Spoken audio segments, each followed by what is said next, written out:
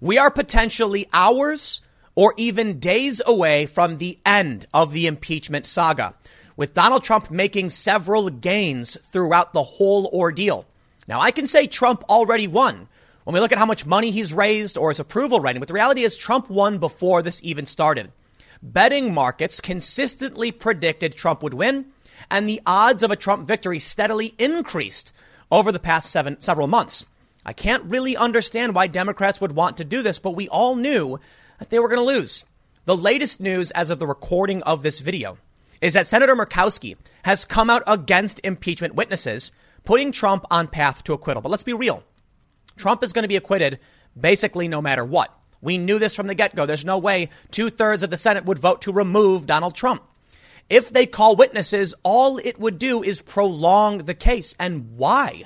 Why would they do this? Now, here's my warning to the Republicans. You may sit back and laugh at the gains Trump has made or the fact that he was destined to win. The Democrats aren't giving up, and they're already announcing future plans for how they're going to jam up the president. Earlier this morning on my second channel, I was heavily critical of the Republicans because they refused to effectively slay the beast.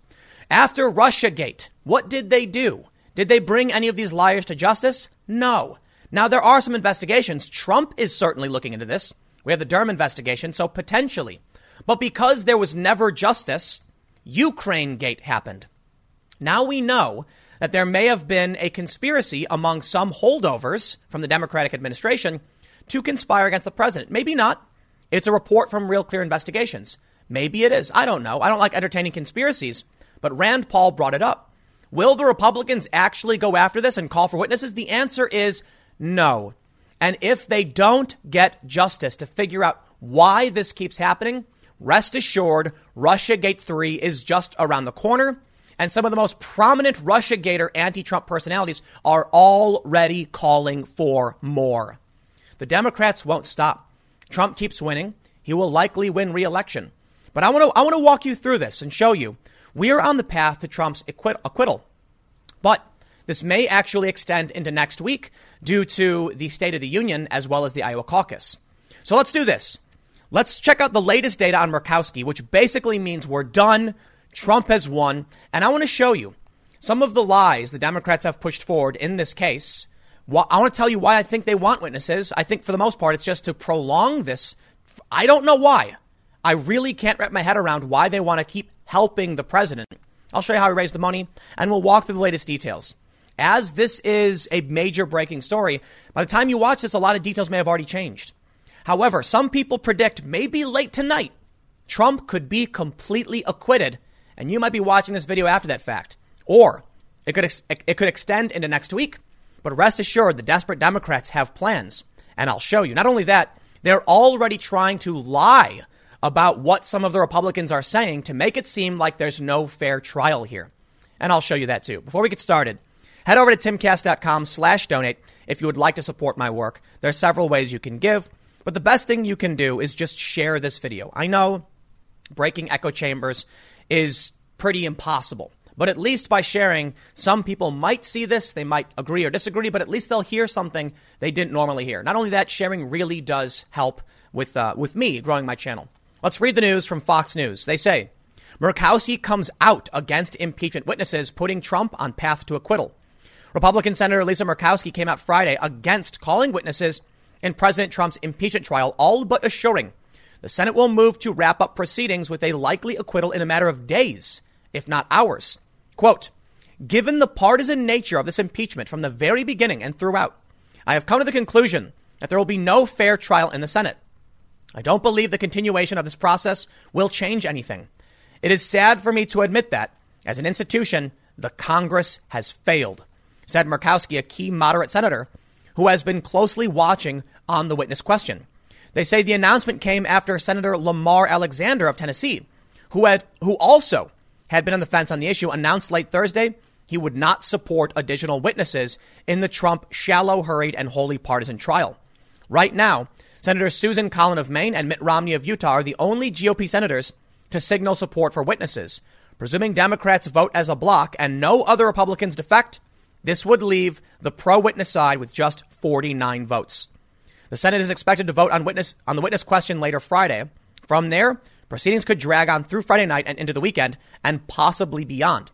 But it takes 2/3 supermajority to convict a president. Few senators have publicly budged from party lines during the course of the trial, leaving impeachment managers far short of the votes needed to convict, barring some extraordinary turn. Now, ultimately, what I see here is complete hypocrisy on the part of the Democrats. Let me warn the Republicans. This is going to be one of the most important things, and I hope you're paying attention. As I stated, the Republicans need to seek justice for all of the fake scandals that have now emerged. Russiagate was a lie. Ukrainegate was a lie. We now have the former prosecutor in Ukraine demanding criminal charges against Biden. It doesn't mean that Biden is guilty, but it does provide a reasonable person with a belief that Joe Biden may have done something wrong and should be investigated. There's no grounds for impeaching the president. It's just another scam, another desperate attempt that won't stop here. Let me show you something. The Democrats are outraged right now that there's not going to be witnesses. All that would do is prolong the trial. But let me show you this. First, from the National Review in December, Judiciary Democrats block Republican request for Adam Schiff to testify during impeachment hearings. Now, you may say, yeah, but Schiff is a politician who's leading the charge. Calling him to testify is absurd. Okay. Well, the Republicans also wanted Hunter Biden. This story from November 9th. House GOP asks Hunter Biden and whistleblower to testify in impeachment probe. And the Democrats said no. So why are they now upset that Republicans in the Senate are saying no to witnesses? The Republicans would certainly just call Hunter and Joe. Now, I think the Republicans should call witnesses. I guess they want to end the impeachment as quickly as possible. But I'll tell you what's going to happen. If we don't get clarity as to what caused the repeated fake smears against the president and his administration, it'll just keep happening. We have this story now. Rand Paul brought it up about a staffer for Adam Schiff coordinating with another individual to remove the president by any means necessary. Misko, my understanding now, works for Schiff. Well, Judge Roberts wouldn't read his question. I can't say the name of the other individual on YouTube, and we'll never know what really happened. And so long as we don't, guess what? Guess what comes next? Well, I'll show you. What comes next is this. Jonathan Chait, the man from the New York Mag, who claimed on Rachel Maddow, on MSNBC and in New York Magazine that Trump may have been a Russian asset since the 80s, now says the Republican cover-up will backfire. The House can keep investigating Trump. And you heard it. The never-Trumper, anti-Trumper, whatever you're going to call them, Russiagator conspiracy crazies are telling you right now, you think we're going to stop? You're wrong. It will never stop. And now the call's on the Republicans. You need to actually stand up and figure out where the corruption is. Otherwise, the country will be dragged over and over again. And if you're a Democrat, you should probably agree. Impeachment has been a resounding failure. Russiagate, a resounding failure. Trump is fundraising like crazy. His approval rating is up. His rallies are bigger than ever. Yet for some reason, the Democrats insist this is the course of action to win. You know what the definition of insanity is, as they say? Doing the same thing over and over again and expecting different results. That's more of a colloquial or academic understanding of insanity, but I think that's what we're seeing. But there's some interesting information. Now look, I'm recording this, and I got to admit, I don't like recording on big breaking stories like this early, because by the time this goes up at 4 p.m., I record about a couple hours early. This could all be done. Some of you might watch this, on Saturday, and this could all be done. But check out this story from Politico, why I decided we should talk about what the Democrats are doing and what comes next. Trump's impeachment trial could extend into next week. Dear Lord, help me know, please. I would love to have this video go up and then later tonight them say we have acquitted the president. Impeachment is over. Of course. You know why it doesn't really matter? Why does it matter if it goes into next week? And it probably will. Because as I just showed you from Jonathan Chait, they're not going to stop. And I got more to show you. They're not stopping now. Just check it out. But let's read this first. This is the important context you might want to know. They say White House officials wanted more time to prepare their closing arguments in the case, said several sources. Politico reports the Senate impeachment trial for President Donald Trump could drag into next week, even as GOP leaders appear to have the votes needed to prevent additional witnesses and testimony from being offered, according to Republican senators and aides. Republicans suggest the trial could extend into Wednesday of next week due to scheduling concerns over the Iowa caucuses on Monday and Trump's State of the Union address on Tuesday. Could you imagine what a time to be alive? The president will give a State of the Union address and the next day be cleared of wrongdoing in a Senate impeachment trial. To me, that just seems absolutely absurd. Politico says, quote, "It's probably going to drift a little bit," said Senator John Thune of South Dakota, the number 2 Senate Republican. May well be into next week. Maybe we'll be into next week. I don't know what they're trying to say there. White House officials wanted more time to prepare their closing arguments in the case, said several sources close to the issue. A delay would also provide more time for closed-door deliberations by senators and would allow them time to make their own statements from the floor on the case. Senate Majority Leader Mitch McConnell is expected to make an announcement on the floor Friday afternoon. Quote, "I think there's probably interest on both sides to bring this to a reasonable conclusion," Senator John Cornyn of Texas said. "The question is, how do we land this airplane in a way that is fair to everybody concerned? And I think we'll hear more about that from the leader at some point." A senior administration official speaking on the condition of anonymity suggested it will take the Senate leader time to set up the witness vote and the final vote on acquittal. Quote, "And then once we've finished the time to set up the final vote on acquittals, then it will take time to actually go through all the debate. The organizing resolution controlling the impeachment trial only covers up to the period when the Senate debates the issue of whether to depose additional witnesses, which the House managers and Minority Leader Chuck Schumer have been strongly pushing for during the last 2 weeks. McConnell and the White House adamantly opposed that motion, arguing it was unnecessary and could drag the trial on for weeks or months. Interestingly, Trump's defense said, as they were arguing, Schiff claims he proved impeachment already. And Schiff apparently said he did, to which Trump's defense said, well, then why would you need witnesses? It's a really interesting question. In my opinion, there was never an intent to actually win. It's just chaos. The Democrats are not helping themselves. They're helping Trump. He's fundraising, like I stated. His approval rating's up. It's just pure chaos. For what reason? I have no idea. It seems like there is nothing left on the side of the Democrats. I got to admit, Trump's doing these massive rallies. The economy is booming. He's got a plan for re-election. On the Democrat side, it's just meaningless. There's no meaningful talk of policies that make sense. Nobody really agrees. Biden and Bernie are neck and neck, and they're not even the same party, at least according to Ocasio-Cortez. And then when it comes to impeachment, they're basically just saying, I don't know, let's just make it go on longer. None of it makes sense. But I want to show you how they're trying to extend and accuse and lie. Marco Rubio published a statement, and he made some pretty good points. They're trying to misconstrue what he's saying to make it seem like there's not a real fair trial. Check this out. Rubio says in his statement, why does impeachment exist? As manager Jerry Nadler reminded us Wednesday night, removal is not a punishment for a crime, nor is removal supposed to be a way to hold presidents accountable. That is what elections are for. The sole purpose of this extraordinary power to remove the one person entrusted with all of the powers of an entire branch of government is to provide a last resort remedy to protect the country. That is why Hamilton wrote that in these trials, our decisions should be pursuing the public good. Quote, that is why 6 weeks ago, I announced that for me, the question would not be whether the president's actions were wrong, but ultimately whether what he did was removable. He says the two are not the same. Just because actions meet a standard of impeachment does not mean it is in the best interest of the country to remove a president from office. He says to answer this question, the first step was to ask whether it would serve the public good to remove the president, even if I assumed the president did everything the House alleges. The main point here, and Marco Rubio is 100% correct. First, on the surface, he's correct that just because Trump may have done something wrong doesn't mean it's going to help anybody or the country to remove him, especially this close to an election. But that's not the way people are framing it. You see, deep down, Marco Rubio is more correct than most people realize. But of course, here's what we see. Blue checkmark Twitter users. Actual line. Just because actions meet a standard of impeachment does not mean it is in the best interest of the country to remove a president from office. I see what they're saying. And Jake Tapper said the same thing. Rubio. Just because actions meet a standard of impeachment does not mean it is in the best interest of the country to remove a president from office. Why are they seizing on this line out of context?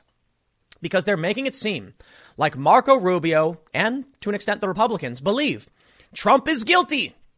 We saw the statement from Lamar Alexander when he said, yes, they've proven that Trump did this. Why would we need witnesses to prove what they claim they've already proven? And now with this line from Rubio, the statement is the trial isn't fair. Republicans admit Trump did wrong and still refuse to remove him. Full stop. That's not what he is saying, or at least not how I see it. Let me rephrase it for you. Just because we have probable cause for an arrest doesn't mean it would help to convict, or better yet, doesn't mean we can. Just because the grand jury returned an indictment doesn't mean our case is strong enough to convict. Impeachment is not a conviction. Trump was impeached, and that means there was a probable cause that he may have done something wrong, and it should go to trial.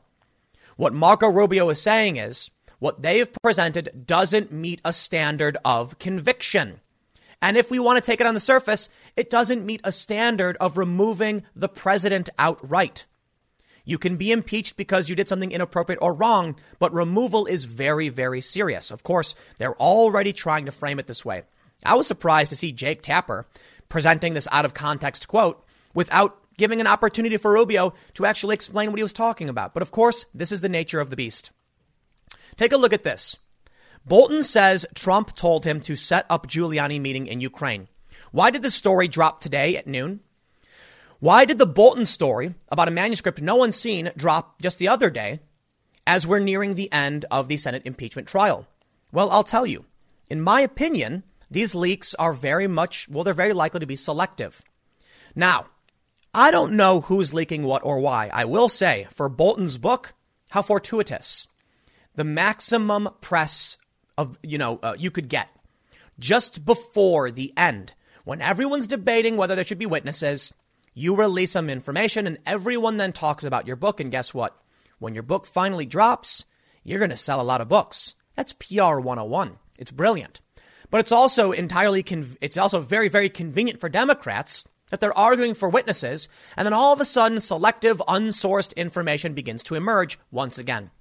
When the story about Bolton's book dropped, I did not cover it. You know why? Because every single time we get a bombshell, a day later, it's retracted. When I looked at the story, you know what I heard? Apparently, the New York Times talked with people who are familiar with the manuscript, who heard that a portion of it says John Bolton did X.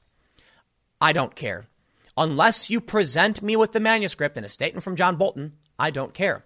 But how convenient and how beneficial to the Democrats when they have no real evidence that all of a sudden a story emerges that literally proves nothing. Now, Trump denies he ever told Bolton to set up this meeting. And the meeting wasn't a problem.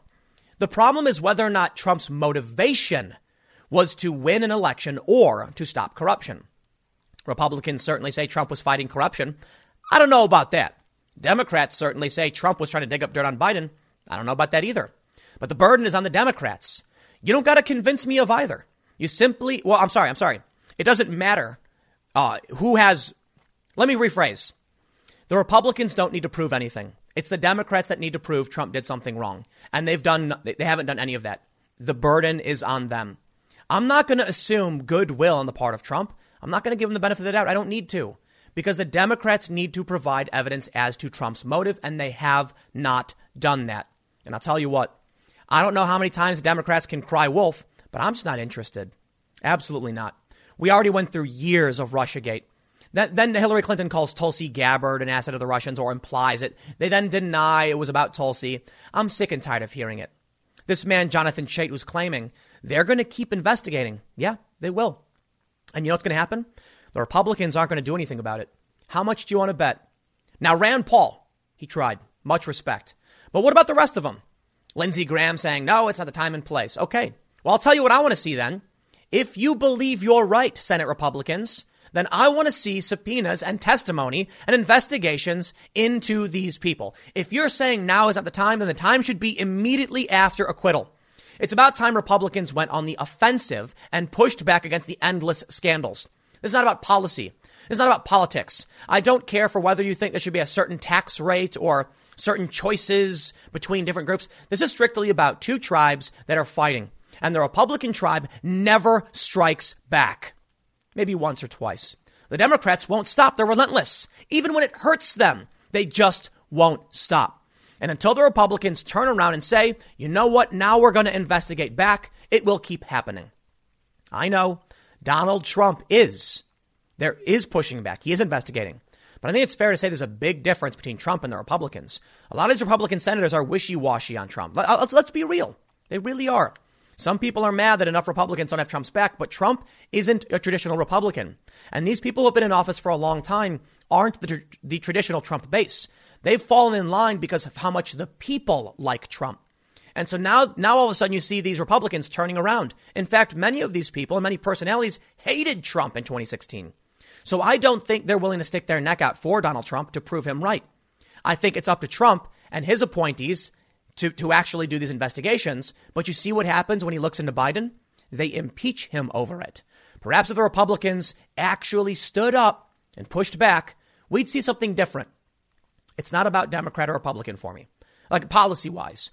What this is about is that I had to endure 3 years of Russian insanity and now Ukrainian insanity, and I'm sick of it. I want to know who started this and why they put all of us through this disaster. Will the Republicans actually do it? I doubt it. But let me wrap up with this. Just a few quick points. On the 24th, it was reported by ABC News, Trump campaign launches new anti-impeachment TV ad amid Senate trial. The campaign is scheduled to drop a $10 million Super Bowl ad next weekend. Yes, Trump has weaponized impeachment to his benefit. It's obvious, but it bears repeating. The Democrats have only hurt themselves. I really have no idea what they're doing other than being a completely destructive and chaotic force. Trump campaign credits impeachment for massive $46 million fundraising haul. Yep. This was from the end of last year. Congratulations, Trump. We now have the Intercept reporting during impeachment trial, GOP senators schedule blitz of high dollar fundraisers. This is the end, the home run stretch, the home stretch. And all of these Republicans are milking impeachment for all it's worth, and they are loving it all the way till the end. I'll wrap it up with this. Trump won. He won before impeachment even started. Now, they may not vote until next week. Maybe they already voted by the time you watch this. I don't know. But you know they're not going to stop. And I really doubt Republicans will actually do anything to stop them. So it will just keep happening. But I will leave you with one warning. In all of the head-to-head matchups, well, almost all, sorry, Trump loses. The only one he wins as of the 30th is against Pete Buttigieg. Unsurprising. As of Monday, Pete Buttigieg. In fact, on Sunday, he didn't beat anybody. Now, you might say the polls are wrong. That's fine. We also see Trump's approval rating higher than it's ever been. If those polls are right, are these polls right? I got to admit, I do think these polls are wrong. I just can't imagine after this failed impeachment that Trump could actually lose with a record economy. People are very happy. And I've heard over and over again from people all over my neighborhood, at least, that 2019 was the best year for their businesses they've ever had. I don't see how that translates into Trump losing. But I'll leave you with at least one anecdote. I was talking to a local near my house recently. He told me he didn't vote in 2016. He said that he wasn't really, I didn't vote. I don't know. And guess what he said? He said that he might actually vote for Trump in 2020 simply because of all the impeachment, the nonsense and everything they're saying about Trump. Someone told me they might actually vote for the guy because they're sick and tired of what the Democrats have been doing. And that's why Trump really won. Trump won the moment the Democrats annoyed everyone to the point where they said, enough, I don't want you to have the megaphone anymore. They have the House. What's going to happen come November 2020? They're going to vote R across the board to take the megaphone away from the Democrats to just stop the nonsense. But it won't, because the Republicans in office need to do something about it, and they haven't been. And it's been now 3, almost 4 years, and they haven't done anything to stop this. Some of them have. I know. I'm not trying to be mean. Devin Nunes, certainly. Matt Gaetz, Rand Paul. There have been some people. But as a whole, they have not gone on the offensive. I doubt they will. We'll see what happens, though. I'll leave it there. Stick around. Next segment's coming up at 6 p.m. at youtube.com/TimCastNews. Thanks for hanging out, and I will see you all there. Last night, a potential swing vote, Senator Alexander, said no to witnesses, paving the way for an imminent Donald Trump acquittal. And I can only feel like the Democrats have failed so miserably. What was this? You know that saying from The Wire? Everyone thinks it's Shakespeare, though. I looked this up. If you come at the king, you best not miss. They did. They will now make Trump stronger than ever. We all know the great benefits Trump has received due to the impeachment trial. He's fundraised off it. His approval rating is up. People didn't want it. We're bored by it. The ratings were down, but Democrats were stuck. They moved forward, and in all likelihood, they've failed. Now, I'll concede, I think there's a 4% chance of actual removal, apparently. Let me show you. I want to read the story about Alexander, but let me just show you this real quick. Predict It has right now, look at this, in the past 24 hours, let's do 7 days, actually. So on the 28th, we saw people were betting, for some reason, Trump would be removed, and it just tanked. Now at 4 cents or around 4%. These are the people placing bets. Trump will be removed. It is a terrible idea. You shouldn't have done it.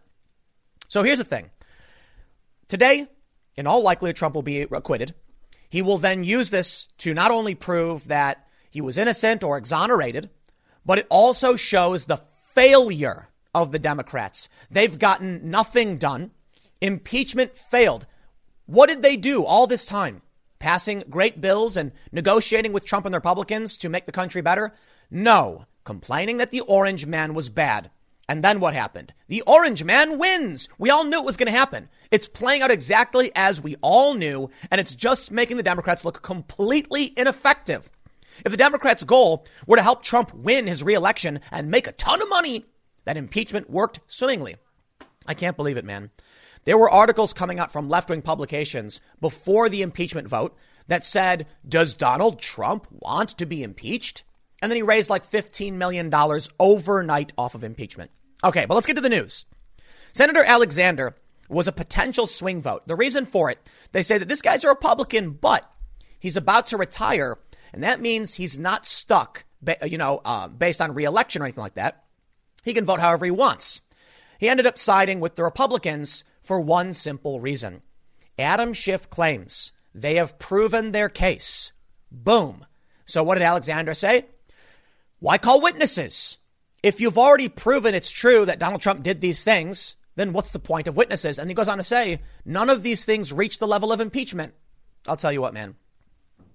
The left is claiming that it's the first impeachment with no witnesses. The Republicans, they're running a sham. It's also the first impeachment with no statutory crimes being broken. So, yeah, the Democrats are running a sham, too. Don't care. Trump wins. It's over. What witnesses could be called anyway? The Democrats claim they've already proven their case, but they provided no real evidence. It's just at this point another ongoing witch hunt, to quote Donald Trump. But I mean it. Think about it. You look at what started the Russiagate insanity, the Carter Page FISA, which we now know to be bad. And now he's suing the DNC. I don't know if you saw that story. So now you have all of these investigations beyond this, and they're trying to use Russiagate to claim Trump did this, that, or otherwise. But that whole thing was started on a false premise. What do they want to do now? I kid you not. On Twitter, people are saying the only reason they're trying to block witnesses is because it would actually ensnare Bill Barr and other Trump allies. Is that your argument? So what you're basically saying is that the goal of impeachment is not to get Trump, but, okay, I'm being hyperbolic, but the goal is to actually start doing sweeping investigations into tons of other people without merit? Yeah, we don't do that. Okay, you need probable cause evidence to start this investigation. And when it came to Russiagate and Carter Page, 3 years of absolute psychosis, making people I know have actually lost their minds. And what do we get for it? Nothing. Fake news. Here we are again. Not only that, there's actually some evidence right now that suggests Donald Trump was correct in his actions. Yesterday on my main channel, I covered how the former prosecutor general of Ukraine wants criminal charges against Biden. Now, you may say, but that guy's corrupt. He's a liar, by all means. Maybe he's lying. Maybe he's accusing Biden of things that Biden didn't do. Okay. But if a former prosecutor general, corrupt or otherwise, wrote a letter and signed it demanding criminal charges, is that enough to ask for it to be investigated? The answer is yes.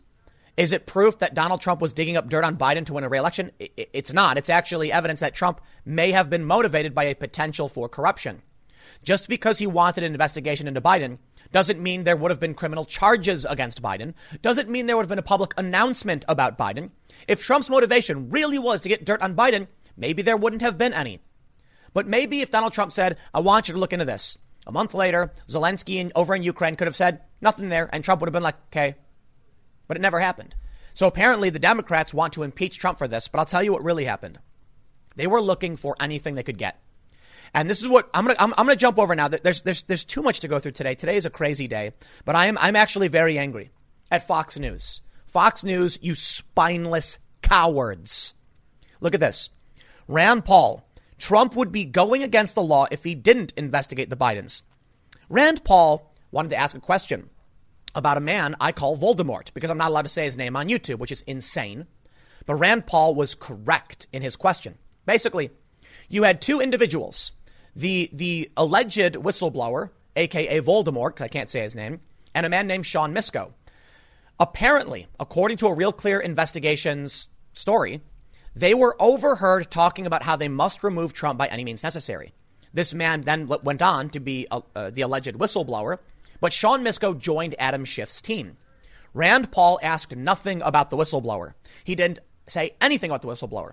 He said we have two Democratic holdovers overheard plotting the removal of Trump, and one of those people then went on to join Adam Schiff's team, and that person helped coordinate with the whistleblower. Rand Paul didn't actually mention the whistleblower. He just mentioned Misko. Justice Roberts refused to ask the question. Okay, I think at this point we know who the whistleblower is. It is Voldemort, because everyone said repeatedly, I don't know who the whistleblower is. We're talking about a Democratic holdover plotting the removal of Trump and his friend who was plotting with him going to work for Schiff. We can't talk about it. I can say Sean Misko over and over and over and over again, but I can't say the other guy who was involved with this. Now, you want to know why I'm saying Fox News are spineless cowards? Rand Paul had no problem saying the name, and he was right. I don't know who the whistleblower is. Schiff doesn't know who the whistleblower is, but this Democrat holdover was coordinating with one of Schiff's now staff, right? So let's ask the question. Fox News said, if you want to know his name, just go to Twitter. They said, we're going to ask you not to say it. You know what, man? Let me tell you something. I am furious that I can't say the name of Voldemort. YouTube will actually delete this video. So you can get mad at me all you want. But if I say it, YouTube will just delete the video and no one will see anything I'm saying. That is a major restriction. I have basically screamed at YouTube via email saying this is an extreme violation of First Amendment of our free speech rights. Not First Amendment, sorry, but of the freedom of the press. It is a major milestone in the corruption of Google and the impending dystopian nightmare that we're already in, where major corporations restrict freedom of speech in the press. Yeah, I'm very angry about it. So I'll tell you what I'll do. I will do my best to make sure I can still talk about it to whatever degree I can, and I'll call the guy Voldemort. Can't say his name. Fox News can. Fox News, their cable channel is under no such restriction, yet they still refuse to report the news. Real Clear Politics, many other outlets have no problem saying, here's the person's name, it's newsworthy. The president himself has retweeted the story with the name in it. The president's son, the same thing. At what point do you say everybody knows Voldemort's real name? But Fox News won't do it. And that to me is disgusting. And you know what? I really do like Rand Paul. I think he's a good dude. But if I was Rand Paul and I went on and I was on Fox and they say, we're going to ask you not to say the name, I'll say bye, take off the microphone, and I'd flick him off. Okay, I wouldn't flick him off, but I'd say no dice. Sorry, we're not playing this game. You know what bothers me? I was hoping Rand Paul would walk away from this. That Rand Paul would say, I'm not doing an interview. You know why? Rand Paul's question was not about the whistleblower. Now, CNN tried claiming it basically was, but it wasn't. He says, oh, it's because Rand Paul knows who the alleged whistleblower is. No, full stop. Our speculation is totally irrelevant to the news story about two Democratic holdovers plotting against the president and one of them going to work for Schiff, which can't say his name because at some point someone said he might be the whistleblower. Rand Paul made a good point. Does that mean anyone who ever may have been the whistleblower, we can't say? What if I said this? What if I said something like a source has confirmed to me that Voldemort is not the whistleblower? Can I say his name now? No. Facebook will delete the post. YouTube will. And even the spineless cowards over at Fox News who have the full ability to report the news won't do it. So here's where it gets crazy. Freaky even. Real Clear Investigations asserts that Voldemort and Sean Misko plotted to remove the president. Maybe not in any extreme conspiratorial way. They were overheard talking about it. Well, Misko went to work for Schiff. and coordinated with the whistleblower. That's a fact. We don't know if it's Voldemort is the whistleblower, but if they're two different people, if they're not, whatever. Two different stories. Two different stories. And we can't say this name no matter what. I posted on Facebook that I knew a guy, I met a guy from, Dubuque, who is a chiropractor dentist, who is a family man, 50 years old. And his name is, and I posted the same name as, Mr. Voldemort. Facebook deleted it without notice. It literally was gone. Talk about creepy. So you know what? Rand Paul's question was good. Justice Roberts not reading the question offends me greatly, because we're at this point now where simply because someone at one point alleged this guy was a whistleblower, we can't tell any other news stories about the guy. What kind of psycho dystopian nightmare are we living in? But Rand Paul, whatever, I appreciate his effort. But I will show you something else that I find really interesting this morning. CNN anchor John King says Republicans make legitimate point about the whistleblower. Wow. He says that, listen, the whistleblower started all of this. Why shouldn't they testify? They should. And that's a legitimate question coming from Republicans. And I got to agree. The problem is you can't even say the name of who people think the whistleblower might be. And you can't tell any stories about about someone who happens to, you can't tell a story about a guy. That's it. He's a guy. End of story. So let's read this one, because I think it's interesting that CNN is basically saying Republicans are right here. But I will also go back to that line from The Wire. If you come at the king, you best not miss. Because I'll tell you what's going to happen. We got Super Bowl weekend. We got Brexit and Trump's acquittal all happening around the same time. This is kind of crazy. It is a crazy weekend. I'm kind of wondering if 2020 has already shot its load. Is this it? This is like the craziest weekend ever. But it's also, what's particularly crazy about it, that Trump's acquittal is coming on the same day as Brexit. Isn't that nuts? It's like 2015, 2016. It just keeps happening. Trump's going to win. Trump's support is crazy. Trump went to a blue state, New Jersey. 175,000 people wanted to get in that rally. Only 7,000 could. Reporters were furious. Why are we being made to wait outside? Why can't we come in? Oh, too bad. I couldn't get press ticket. I couldn't get press access either. But I guess we can wrap up with this, because I'll admit, normally I like to do a very, much more cohesive story. But this morning was crazy with all the impeachment stuff. We'll see what happens. But even CNN now saying that, the Republicans made a great point. So it's crazy to me. Let me say this about Alexander, the swing vote. People are insulting this guy. The left is furious that a Republican, that, the potential swing vote, I guess, I'm pretty sure he's a Republican.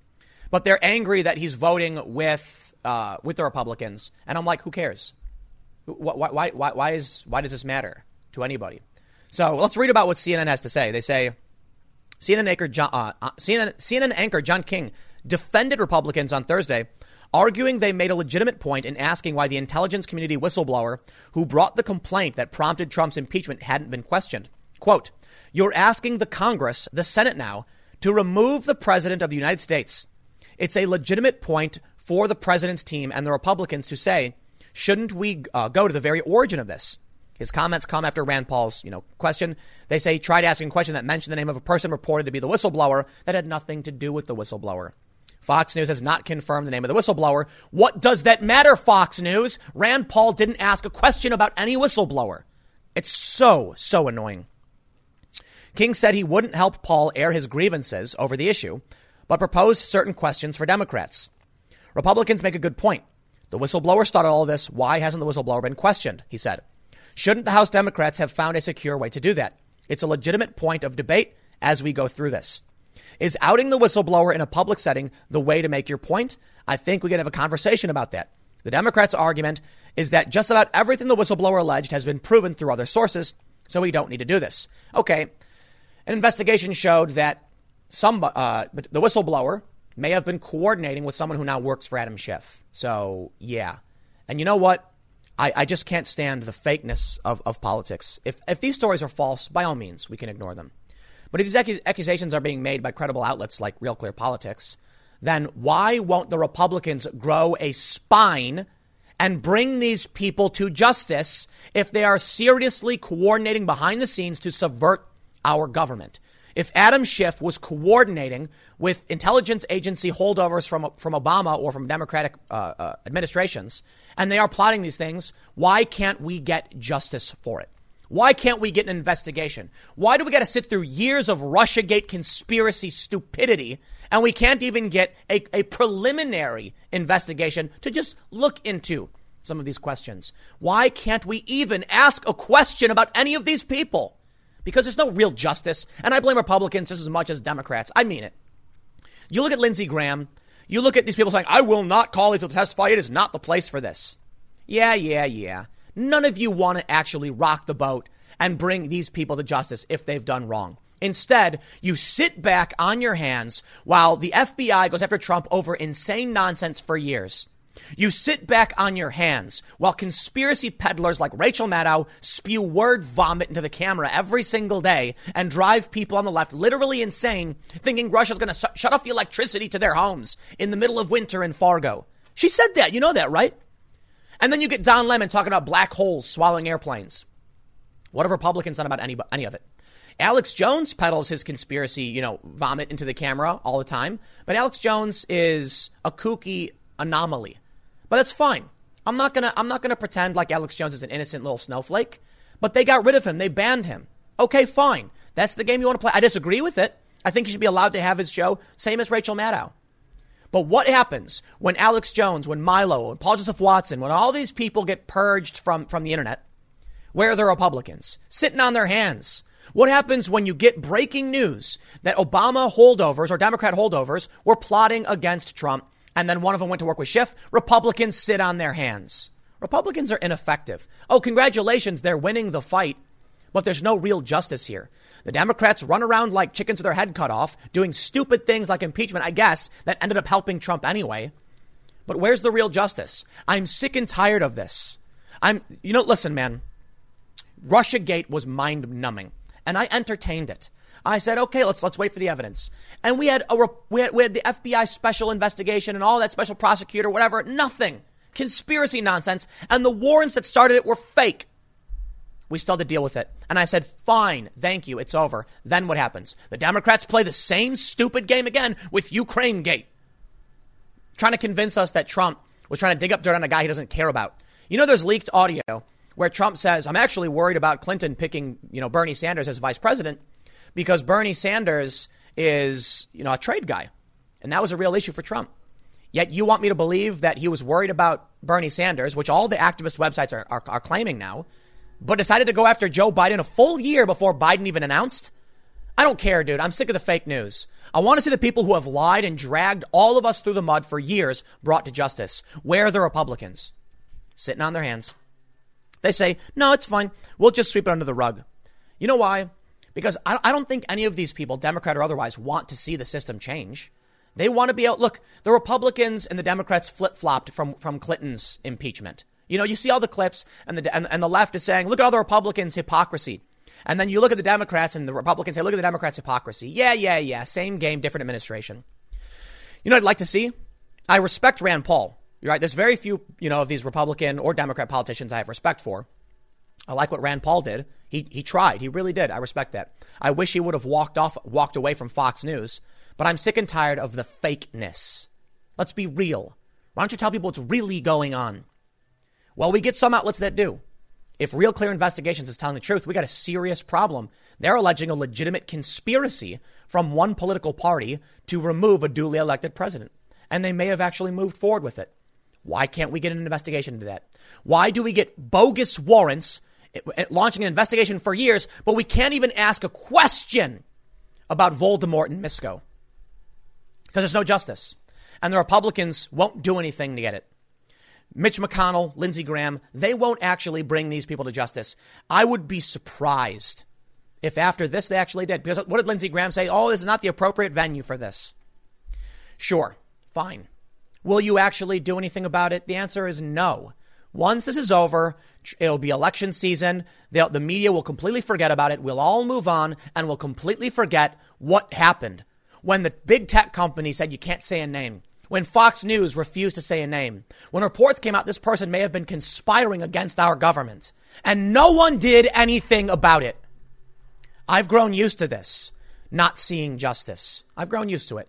We're not going to see it. I really, really doubt it. Now, I know The Democrats, people on the left are saying, we're not going to see justice, Trump's impeachment. Oh, please. There's not even a statutory crime. You're making a political argument about the president being removed based on your opinion of what abuse of power is. That's it. So we can disagree on that. If there was a clear violation, if there was clear bribery, treason, high crimes and misdemeanors, we wouldn't be having this argument. But there isn't. No statutory crime other than, they argue, breaking of public trust. Oh, please. You never trusted him in the first place. And his supporters certainly trust him. Nothing has changed. So they want justice there. And they're angry the senator wouldn't support witnesses. Oh, but Schiff said he proved his case already. I'm just sick and tired of the games, man. Excuse me. I'm looking forward to acquittal. It's you know what? I'll make this prediction. There will come a time in a few years, maybe soon, when Republicans once again play the exact same game in the inverse. When it's a Democratic president and the Republicans do something similar, and everyone will have their little arguments as to why this time they're right. I don't buy it. I think everyone's full of it. Much respect to Rand Paul, though. At least he was willing to stand up. I'll leave it there. Impeachment is coming soon. Stick around. Next segment's coming up at 1 p.m. on this channel, and I will see you all then.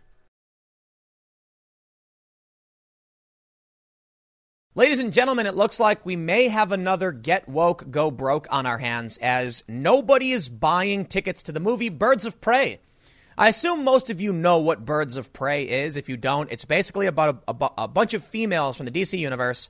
And I watched the trailer, and I got to say, it looks kind of bad. I heard it was okay, though, from I got an older article where they're saying it was good in test screenings before, but there was concern that the studio would kind of muck things up.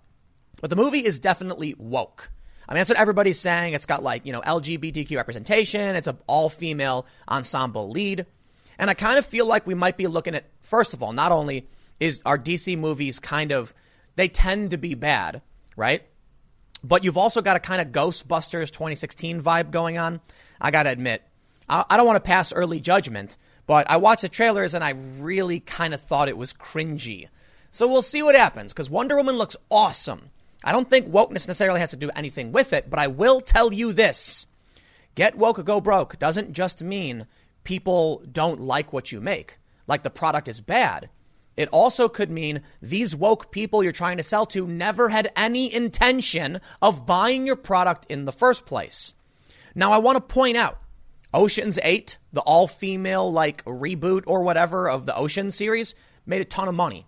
All right? Wonder Woman, Hunger Games, you can absolutely do female leads. But I think there's something weird about trying to market something as woke where people are just not interested in it, maybe.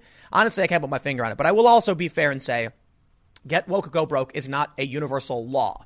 A lot of people seem to think that it is a universal constant. If you go woke, you will be guaranteed to lose money. No, not true. There are a lot of things that absolutely have profited off of wokeness. That's why people try and do it. And I think what we see a lot with movies like this is they're like, oh, can we make money too? And then they make something that's really bad and nobody likes it. Case in point, I worked for a company called Fusion that for some reason decided to get woke and then fell in the gutter. Everybody got laid off. But let's read the story. Birds of Prey is about Harley Quinn and some of these DC characters. What I get from the trailer is basically she breaks up with the Joker or something. And now she's trying to be emancipated, whatever that means. The story we have from Cosmic Book News is nobody buying Birds of Prey tickets. Now, these went on sale recently, pre-order tickets, because it's coming out, I think, next week. I'm probably not going to see it. I wasn't even thinking about it. I saw some commercials, never even crossed my mind. But I'll tell you something before we read this, because he shows you all of these tweets where it's nobody's buying tickets to this movie. And don't ask me why. I don't know. It might be a good movie. Margot Robbie's pretty awesome. And apparently she's heavily involved in the production. They're trying to fix the DC EU. But let me tell you this. I went to go see the movie 1917. Did you guys see that movie? It was amazing.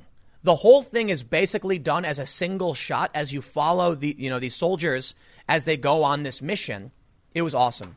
It wasn't like this really crazy in-depth story. It was just following in almost real time these soldiers doing this mission and everything they encounter. It was incredible. It was a really, really fantastic movie. Now, here's the thing. I had wanted to see this. I think the first week it came out, all the seats were sold out. The only seats available were far end individual seats. And I wanted to go with my friends. So we didn't go see it. I actually waited a week to go see it. So finally, a week or so later, the theater was still decently full, but we got good seats. We got to be in the middle of the theater, but it was still maybe half the theater was sold.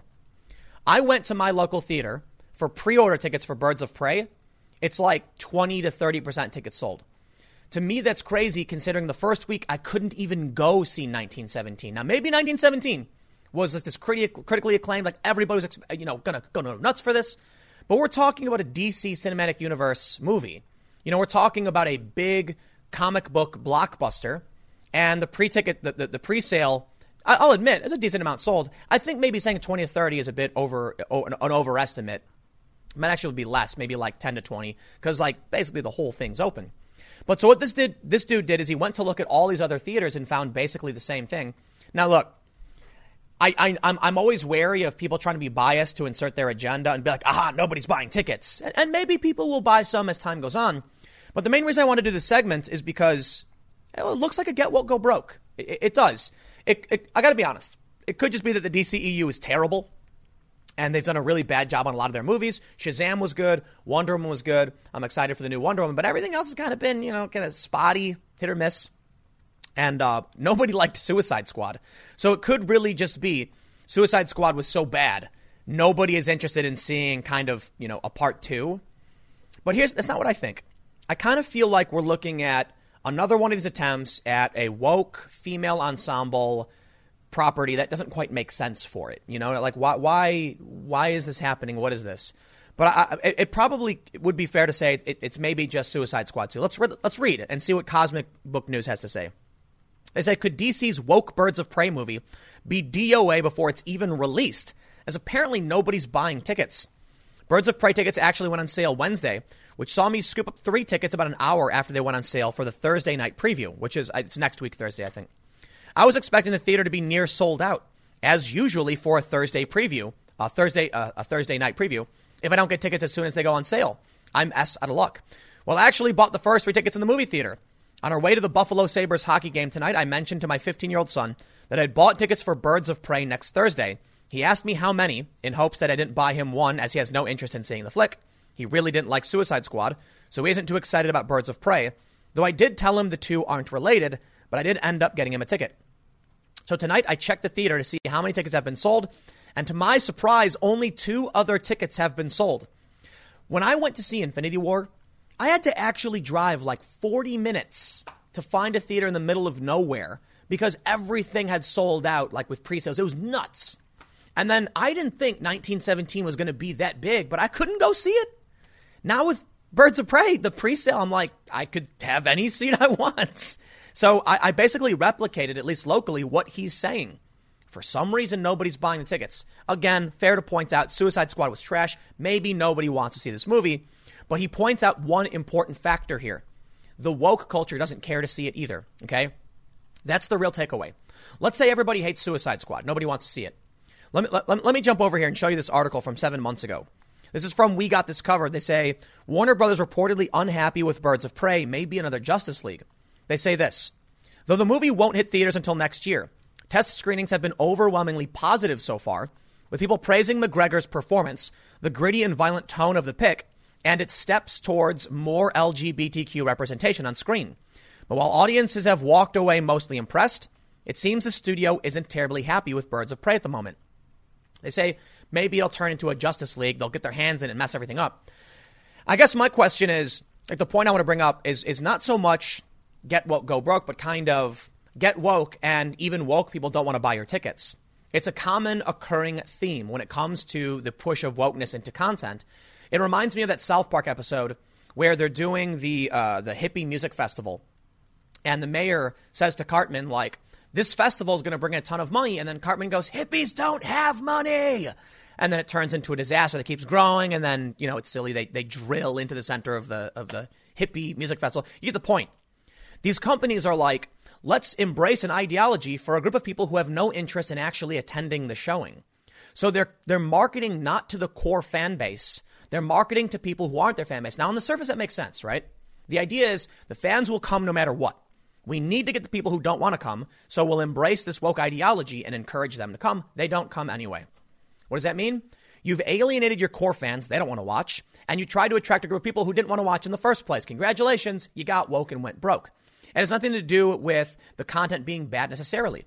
It may be this movie's really, really good. Typically, people make the assumption that woke content is bad because we all saw Ghostbusters 2016 and threw up in our mouths a little bit. But it could be a woke movie just doesn't, I don't know, work for people. Or I should say, when you change the existing characters, you lose your fan base. So here's what I'll say. It's fair to point out Ocean's 8, okay? They got rid of the original cast, brought in like an all-female cast, and that movie, it was a $70 million budget, brought in like $300 million. So you can definitely, make it work.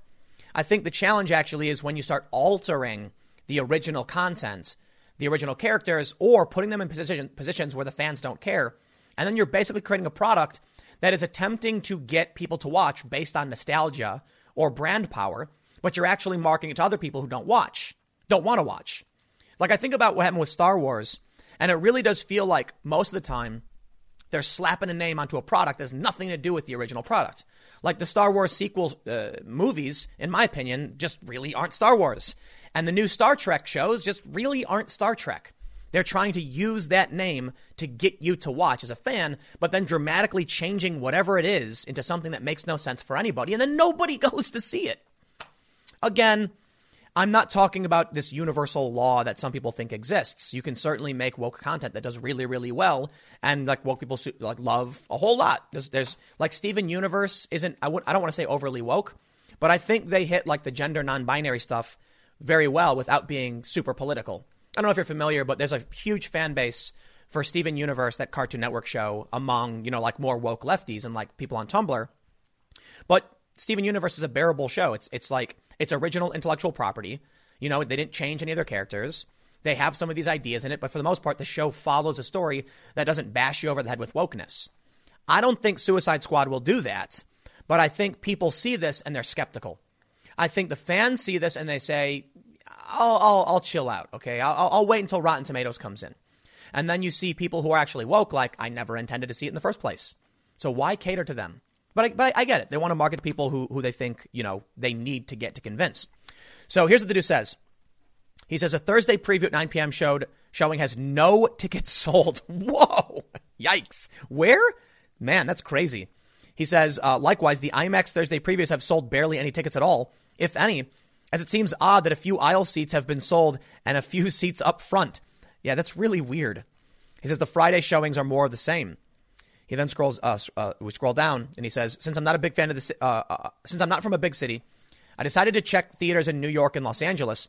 Whenever I go to the New York Comic Con, if I got to see a movie or get an invite to an exclusive, I go to the Times Square Regal. Only 7 Birds of Prey tickets have been sold. Checking LA, Cinemark hasn't even hit in the double-digit numbers. Man, that's nuts. I mean, this is basically what I'm seeing around me, too. He says, so what's going on? I tweeted that maybe fans are on the fence and that they are waiting for the Birds of Prey Rotten Tomatoes score and reviews to hit, as well as word of mouth. But this is a comic book movie we're talking about here, and a DC film, yet no one is buying tickets. Regardless what you think of the movie, that also means females aren't buying tickets. The, quote, woke culture isn't buying tickets. The Harley Quinn fans aren't buying tickets. Batman fans sure as heck aren't buying tickets. Black Mask and Zsasz are Batman villains. Oh, Zsasz is in this?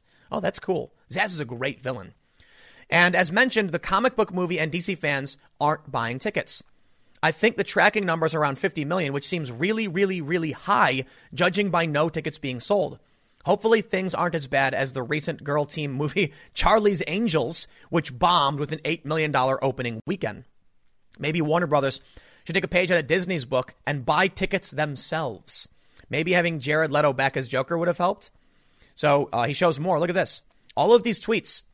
He says, tickets selling like hotcakes at my local theater. Nope, none. Holy S, no tickets sold for 9 p.m. Screenings not much better for Thursday previews. Odd. Why are there seats at the aisle sold, but not in the middle? That's a good point. Friday opening day, 7:40. Crickets. Wow. Birds of Prey, 10 p.m. This dude went all throughout these Regal theaters and found no tickets are being sold. No idea, man. He brought up really good points, though. I know the people I know who are Harley Quinn fans are nuts about Harley Quinn. They're not going. That to me is weird. And the comic book fans usually line up out the door. They buy tickets the moment they go on sale. Apparently not happening. I think it's fair to point out a lot more tickets have probably been sold. Maybe. Look, I went and checked, and sure enough, I found similar results. I didn't do an extensive search like he did. Don't ask me. I don't know. I do think it's weird that a comic book movie could not get these ticket sales. Like Shazam did super early previews. I went and saw it. It was packed. Shazam was awesome. But maybe DC has finally just lost favor with everybody. I have no idea. It seems odd to me that with the people, the early screenings being overwhelmingly positive, and this being a DC movie, no one's buying tickets. So whatever, man. I don't know if this story matters too much, but I will tell you this. For those of you that for some reason care, the news about Trump and the Democrats, it's just too much. I thought it would be fun to take a nice little break and talk about some comic books for a minute. So I'll leave it there. Stick around. Next segment's coming up at youtube.com/Timcast. That will be at 4 p.m. Thanks for hanging out, and I will see you all there. The other day, the World Health Organization declared an emergency over the coronavirus, and I'm going to have to say, based on the current reports out of China, I think it's a lot worse than people realize. Now, I know there are a lot of people who are mad at me because I was saying to remain calm, and it's probably not a big deal, and I stand by that. You're never benefiting anybody by freaking out. But there's a really good point someone made, so I will stand corrected. They said, underreaction is worse than overreaction. You're right. Absolutely right. I think it's fair to say don't panic, but you're better off overreacting. Absolutely. Now, it's a bit of an overreaction as the local Walmarts by me have sold out of face masks. Okay, but, I'll tell you what. It's true. Overreaction is probably a better reaction than underreaction. So I don't want anyone to fall into an optimism bias thinking, oh, no, it's just SARS. Apparently now it's worse. But this is the news that makes me think it's actually a lot worse. Whistleblowers in Wuhan who warned about the risk of a coronavirus outbreak last month were arrested, according to an expert. You may not be surprised because, we're talking about China here, but this actually kind of freaks me out. Look, we've seen photos of people collapsing in the street. They're mass-producing hospitals. They're treating it very, very seriously while simultaneously lying and trying to shut up anybody who might say it's worse than it really is. Sounds to me like it's worse than it really is. Now, I will say, if you are a young, strapping, and virile male, you probably have nothing to worry about. Okay, women too. But if you have, siblings that are younger, if you have a baby, children, if you have grandparents or your parents are older, this could actually be very, very, very serious. And I'm going to say it for the 800th time, but China lies a lot, and they're doing really messed up things. So while a lot of people think this may have been a breach from, some biomedical facility, I don't care what caused it. I care about whether or not we're prepared for it. And now we're seeing the first, I believe in the U.S., I could be wrong, I'll pull it up, the first person-to-person transmission in the U.S. This is what's scary, okay? I said when this first happened, the story first broke, we probably don't have anything to worry about because the scary viruses are the long incubation periods with, transmitted through an air or whatever. Exactly what happened. There's a story now. I don't know. I've got a ton of stories pulled up where they basically said that a woman was asymptomatic and infected 4 people. And now they all have it. Let's read the story and see what's going on with these whistleblowers, because this is what really freaks me out. China and their censorious authoritarianism.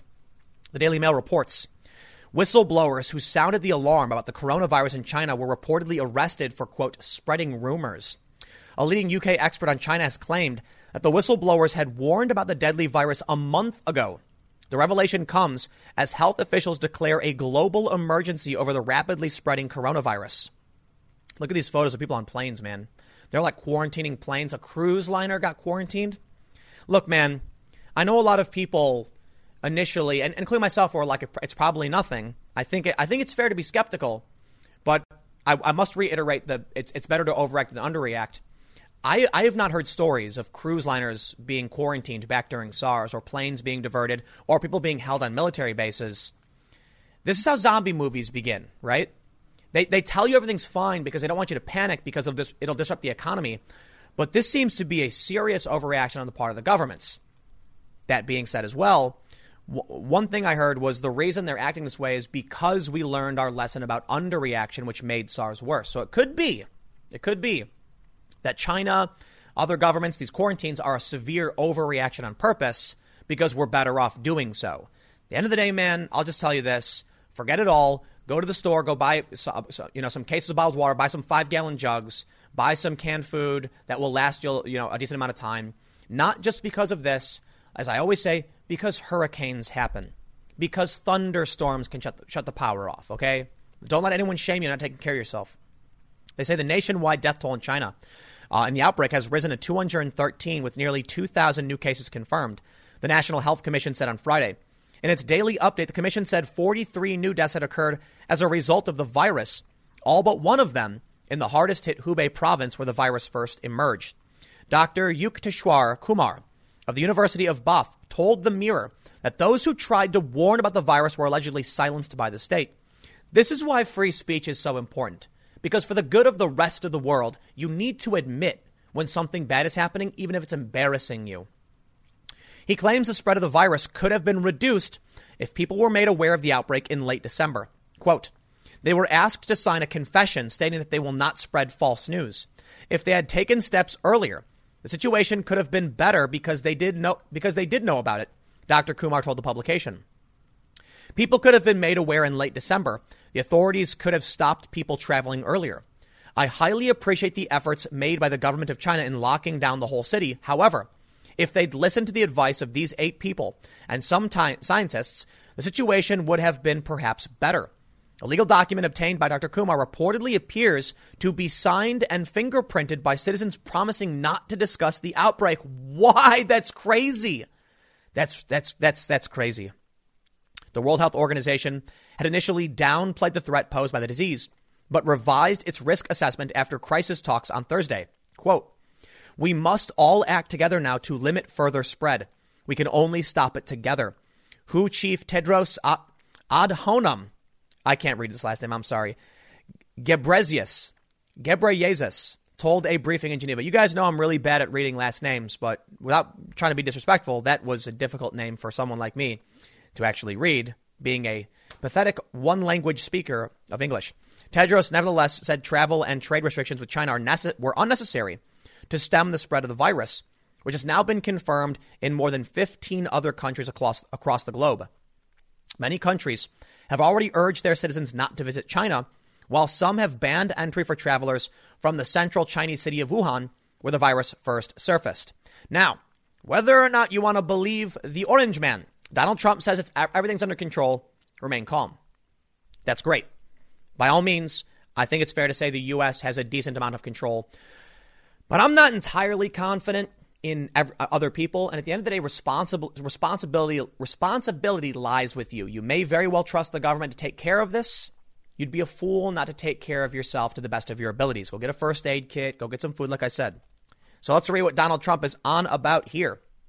President Donald Trump declared the coronavirus situation very well under control, saying there is very little problem in the U.S. as global health officials declared a public health emergency. Trump spoke about the situation from Warren, Michigan, where he touted a new trade deal and bashed 2016 rival Hillary Clinton because, okay. He said Americans who had contracted the disease were recuperating nicely and said, we think it's going to have a very good ending for us. I think he's right. I do think he's right. Trump said the administration was working very closely with China, where the outbreak began and where millions are on lockdown. Bordering nations have shut their borders, searched flights, and imposed other restrictions amid fears of a large-scale deadly outbreak. We think we have it very well under control. We have very little problem in this country at the moment. 5. Trump said during his remarks Thursday afternoon, those people are all recuperating successfully. He said he and his team were working very strongly with China. The president added, hopefully, it won't be as bad as some people think it could be. Agreeable sentiment. I'm going to start counting down until they start attacking Donald Trump for downplaying the coronavirus. Because there's literally nothing he could say, right? He's going to come out and say, we're doing our best. We've got things under control. And then they're going to say, he's downplaying the severity. Everyone's sick. Because, everything Trump says is wrong, right? They say the administration created a new task force to deal with the problem Monday. And now I bring you to the best part of this news. That's right. Donald Trump did create a task force to deal with the coronavirus, but unfortunately, the coronavirus task force is another example of Trump administration's lack of diversity. That's right. Of all of things to worry about when a virus is potentially, killing people, it's the color of the skin of the people trying to save the lives of the people who might get sick. Think about this world we're in. How insane this is. Okay, we're gonna segue off, and I'm gonna wrap this up with a nice little minute talking about the absurdity of the diversity argument. When a firefighter kicks in your door, diversity is not what you're thinking about. I'm sure you don't care about the color of the skin of the firefighter so long as they're strong enough to save your life. I don't care about the race, the gender, the income, nationality, religion. If you know how to cure the disease or protect people, please take the job and do it. But of course, CNN couldn't resist when they noticed it was all white people.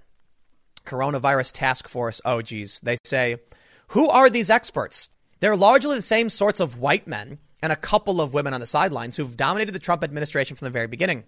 By contrast, former President Barack Obama's circle of advisors, and I can't read this.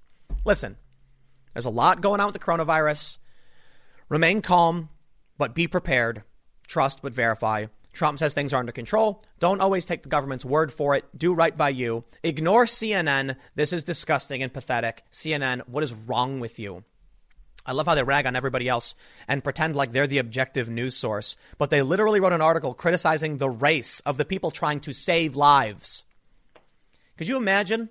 Firefighter kicks the door in and the person on the ground, who happens to work for CNN, looks up and says, whoa, whoa, whoa, whoa. White male coming to save me? No. You leave and come back with a Latino firefighter, a Latino woman. Yes, I'm sure that's exactly what these people will be thinking. Could you imagine if these dudes had a vaccine or a way to stem the virus? No. We would rather the virus actually expand rapidly than to ever permit white men from trying to save our lives. We've gone a little bit crazy, haven't we? Let's be chill. It's mourn, for those we've lost. Let's be careful. Let's be calm. Let's be prepared. Stick around. If there's any updates on the coronavirus, I typically wait because there's a lot of breaking news to do like a wrap up segment. But I'll leave it there. Stick around. Next segment's coming up in a few minutes, and I will see you all shortly. Ilhan Omar is back in the news as questions about her ethics, like literal ethics violations, are surfacing. A new story says Omar paid an additional $215,000 from her campaign coffers to alleged boyfriend's firm. And I think it's interesting the Washington Free Beacon says alleged boyfriend when the Daily Mail definitively reported that not only was she living with this guy, but she was actually dating him, and this caused her marriage to split up. The reason this is significant is that Omar was accused of an ethics violation for funneling money into this guy. I think his name's Tim Minette. And also not itemizing what they were. So people felt, the idea is, I'm going to be very careful. We'll read this and I'll let the story speak for themselves. But the general idea is she was basically paying this guy to go gallivanting around with her as she traveled around the country and potentially, well, probably just the country, but basically using campaign funds to fund an affair. She was still paying him in November. She's still paying him now. And many people are wondering, well, why? If you're being accused, if all of these things are coming to light, it could just be that maybe she's just paying a company. But with the Daily Mail definitively stating they live together and posting photos, it stands to reason nobody cares. There's not going to be an investigation, no justice. I doubt it. However, I will say we know that the FBI is exploring and meeting with potential witnesses and collecting evidence on Omar. So let's read the news, see what's going on and why this is significant. The Free Beacon reports she paid an additional $215,000 from her campaign to alleged boyfriend's firm. They say Omar's new committee filing submitted Friday morning show that between October 1st and December 31st, her committee made $215,000 in additional payments to the E Street Group, a firm run by political consultant Tim Minette, Omar's alleged boyfriend. These payments were reported as going toward consulting, direct mail, research services, travel expenses, advertisements, and graphic design. The new payments mark another increase in money funneled to the firm. Minette's group is yet again the highest paid vendor from Omar's campaign. This is where, look, if they didn't include that bit of information, I'd probably care a lot less. Okay. Just because she's been accused of dating someone, even if she was, she's allowed to hire whoever she wants. But now we can see that this company gets substantially more than anyone else she's paying. And again, there are photos of them seemingly living together. But we'll get to this. They say the committee reported hauling in $403,000 in individual contributions, while disbursing $404,000 over the last 3 months of 2019. The $215,000 paid to Minette's group for its services accounts for 53% of the total disbursements from the campaign during this time. Over the first 3 quarters of 2019, Omar's campaign paid out a total of $310,000 to the E Street Group. According to the fourth quarter payments, Minette's firm collected a total of $525,000 from Omar's campaign in 2019. Omar's campaign did not immediately respond to a request for comment on the payments. Dr. Beth Minette, Minette's ex-wife, said in divorce papers filed last year that her husband was having an affair with Omar. The parties physically separated on or about April 7, 2019, when defendant told plaintiff that he was romantically involved with and in love with another woman, Ilhan Omar, the paper said. Now, keep in mind, that's a jilted ex-lover, so she could just be angry. But I don't see why she would smear Ilhan Omar unless she was mad at Ilhan Omar. And I don't think she'd be mad at her unless there was a real reason and she was mad about her husband leaving. So I kind of feel like I believe the dude's wife and the dude was having an affair with Ilhan Omar, which I believe may also be a serious ethics violation because she's paying his company and there's, you can't do that. But anyway, let's read. By way of example, days prior to defendant's devastating and shocking declaration of love for Rep. Omar and admission of their affair, he and Rep. Omar took the party's son to dinner to formally meet for the first time at the family's favorite neighborhood restaurant while plaintiff was out of town, the paper said. Rep. Omar gave the party's son a gift, and the defendant later brought her back inside the family's home. Omar has evaded questions on the situation while Minette has denied allegations of an affair. The pair, however, has been spotted together on numerous occasions in the same place, like in the same house, the same apartment. The Daily Mail reported last year that Omar and Minette are living together. The Washington Free Beacon also spotted the two together last November at the posh Mandarin Oriental Hotel in Washington, D.C. during a secretive gathering of the Democracy Alliance, a liberal millionaire and billionaire donor club, where they were mingling with other attendees. I'm gonna criticize that last bit there. Listen, Minette's a political consultant. Of course, she's going to be at this high-profile party. Of course, Ilhan Omar will be as well. And of course, they would talk to each other. They work together. I don't think we need to dip that far to say there's something fishy going on. Listen, this is a video, I guess. It says video FBI investigating claims that Ilhan Omar married her own brother and will share the findings with ICE. That's the latest. There's an article, I guess. But we can see here the video is they're living together in D.C. I'm going to call shenanigans. If she's living with the dude, but paying him more than anyone else, I'm sorry, that sounds unethical. Pay them a standard market rate. I don't know if it's illegal or a direct campaign finance violation or anything like that, but to a certain extent, my understanding is you can't make unreasonable payments because it's an attempt to essentially siphon money out of a political campaign. You can't do that. People try and play games where they think I'll hire you and pay you $10,000 for web services. The government's going to be like, dude, no one makes that much for web services. You're just finding a way to take money from a political campaign and give it to your boyfriend or to cover the cost of his flights so he can travel around with you. You can't do that. All right. Doesn't work the other way either. So this is a story. I'm not going to read this one. I'm going to go to this one because this one's actually more interesting from the 27th. Listen, I should mention this. November 17th, okay? This is a couple months after the initial allegations, to my understanding.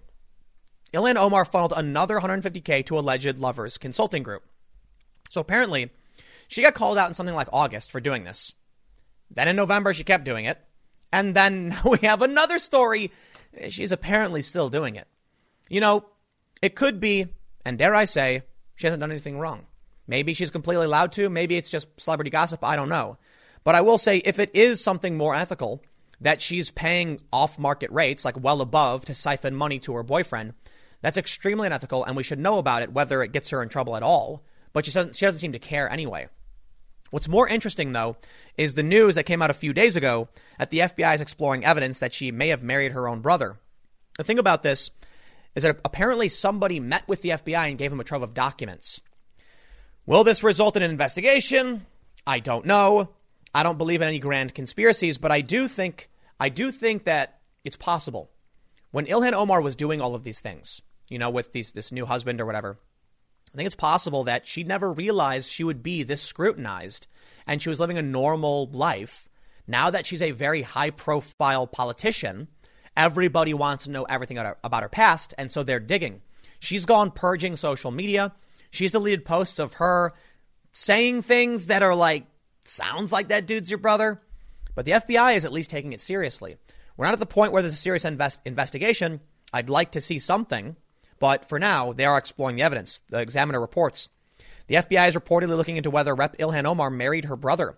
Agents held an October meeting with a concerned party who gave the agency documents related to the Minnesota Democrats' marriage to British citizen Ahmed Nursaid Elmi, Omar's second husband.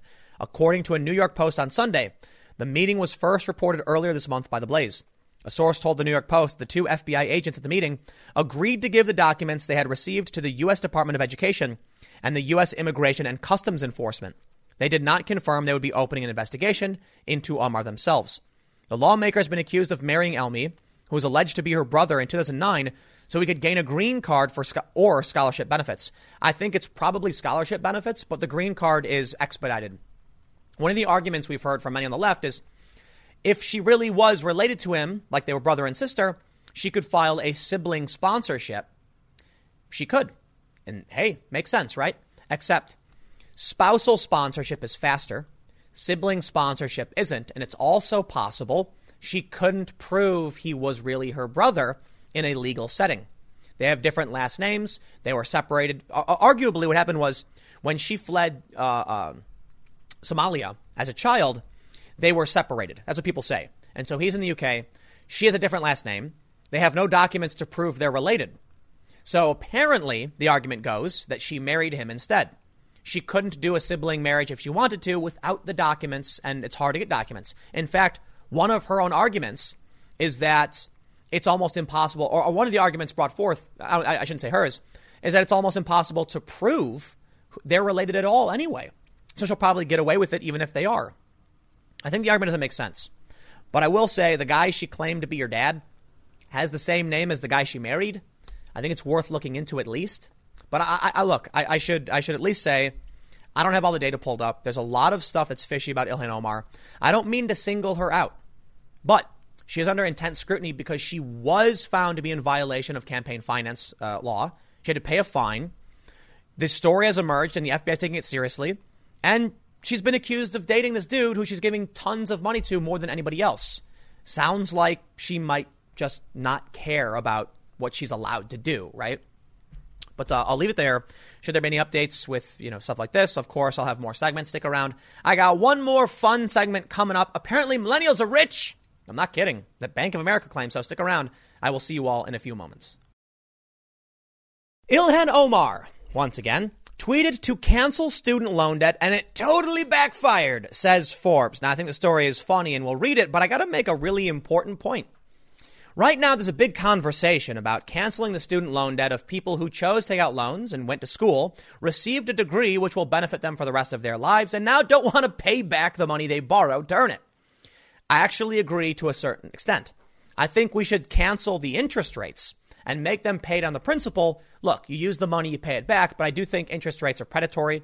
I think the lending practice is predatory, and I think it's jamming up millennials, and they're not buying houses or having kids. But now there's a new bit of information proving Ilhan Omar completely wrong. I'm going to read this, but I want to show you a new study from Bank of America, reported by Fox Business. 1/4 of millennials have $100,000 in the bank. Are we going to give those people 50 grand, Elizabeth Warren? That makes no sense, does it? Millennials are stashing away money for retirement much earlier than other generations, study says.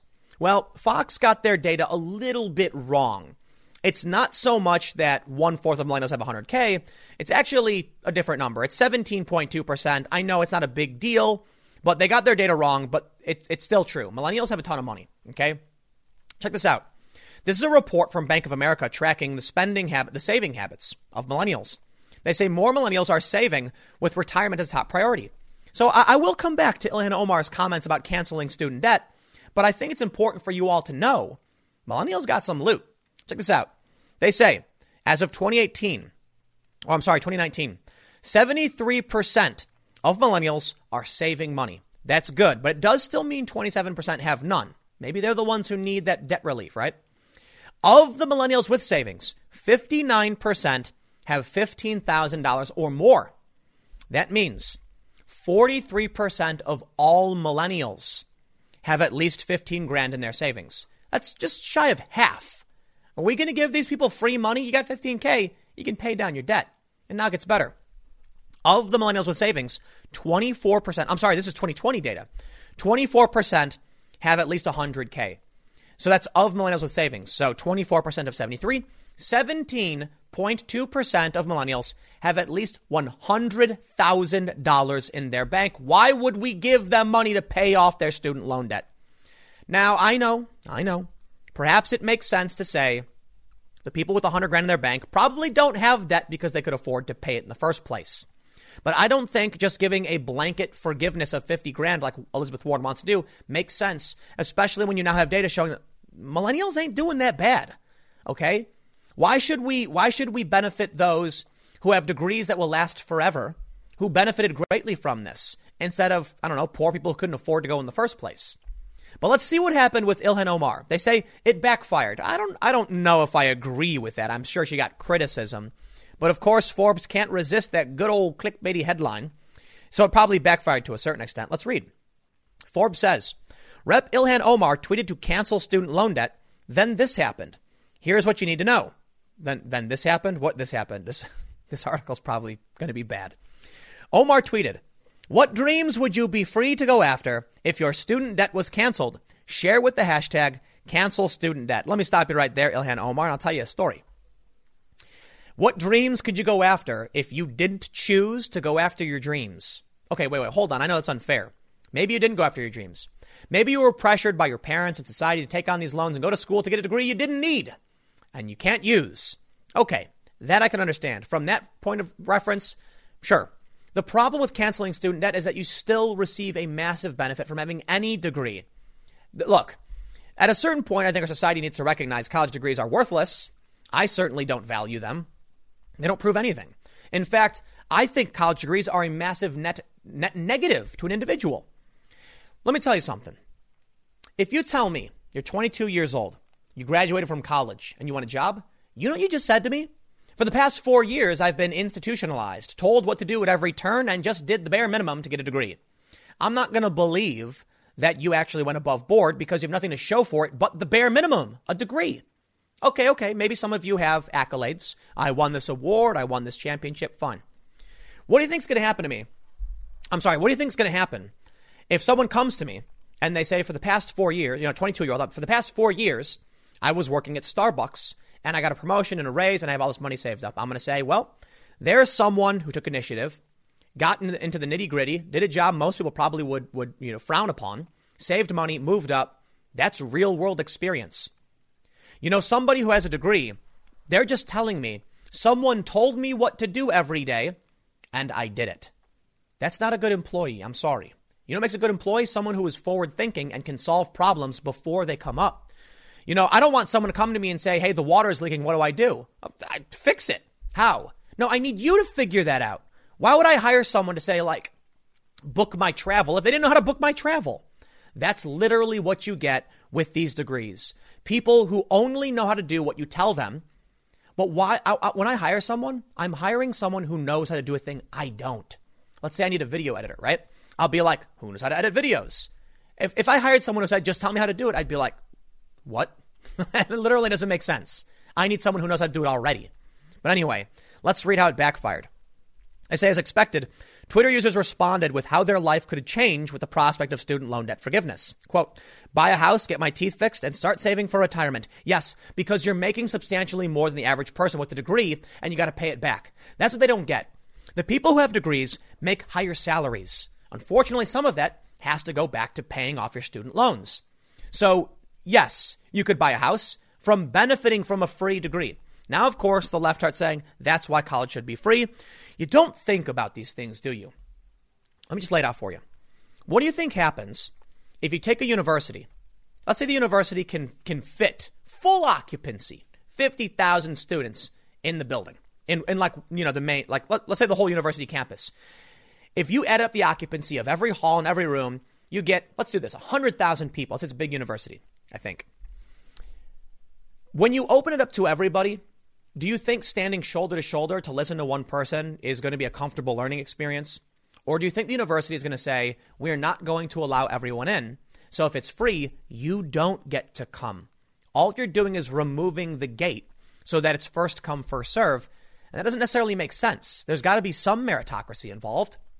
Otherwise, you'll get people just squeezing their way in exploiting the system to get that seat, taking it away from someone who might actually deserve it.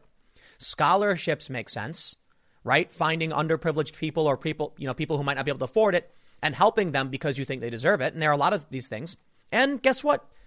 Paying for the service. So the idea is basically make the public pay. But if the public paid for literally all college, we'd have to expand every single university to accommodate like 10 times more people. Now, again, I know the left says, so Tim, you're basically saying you're okay with some people not getting access to an education? Yes, I am. Because someone has to teach and the space has to exist. I'd prefer it if everybody got access to a good education. I don't think colleges give a good education. But for the most part, there is limited space. There is limited heat, electricity, and labor to teach these kids. That's why you must pay for it. If you do what they want with this free college stuff, all you're doing is basically saying we're randomizing. It's a lottery ticket. Good luck. Yeah, I'll tell you what, maybe that would be a good thing because college, I think, is a net detriment in a lot of ways. Now, if you want to go to a university and do research, you want to be a scientist, you want to be an academic, that makes sense. I'm talking specifically about someone going to school for like music business. You want to work in music business? Go get a job at a bar in the venue and start booking some bands. Don't go to school and pay tons of money to learn from somebody who's not even working at a venue. Okay, I know we're supposed to read how this backfired, so we should do this. They said, here's an example from various Twitter users. One person said, in this country, if one takes on debt, it is one's responsibility to pay it back, not one's neighbor or workmate or a complete stranger. To do otherwise is to teach irresponsibility. Someone said, I already worked my butt off and saved to pay down my student loans. I refuse to now pay for the loans of others. Let's hit that argument. Someone posted this funny meme. It is funny. It's the trolley problem. You know the trolley problem? There's a train coming and the track forks. On one is one person, the other is 5, and the train is headed towards the 5. Will you pull the lever, killing the one person to save the 5? It's the famous philosophical question. What they did was they had behind the train was 5 dead people. In front of the train was 5 people and a fork with no people. And the argument was you can save these 5 people, but because these 5 people are already dead, it makes no sense. That's a stupid argument. Funny meme. But here's what they're missing.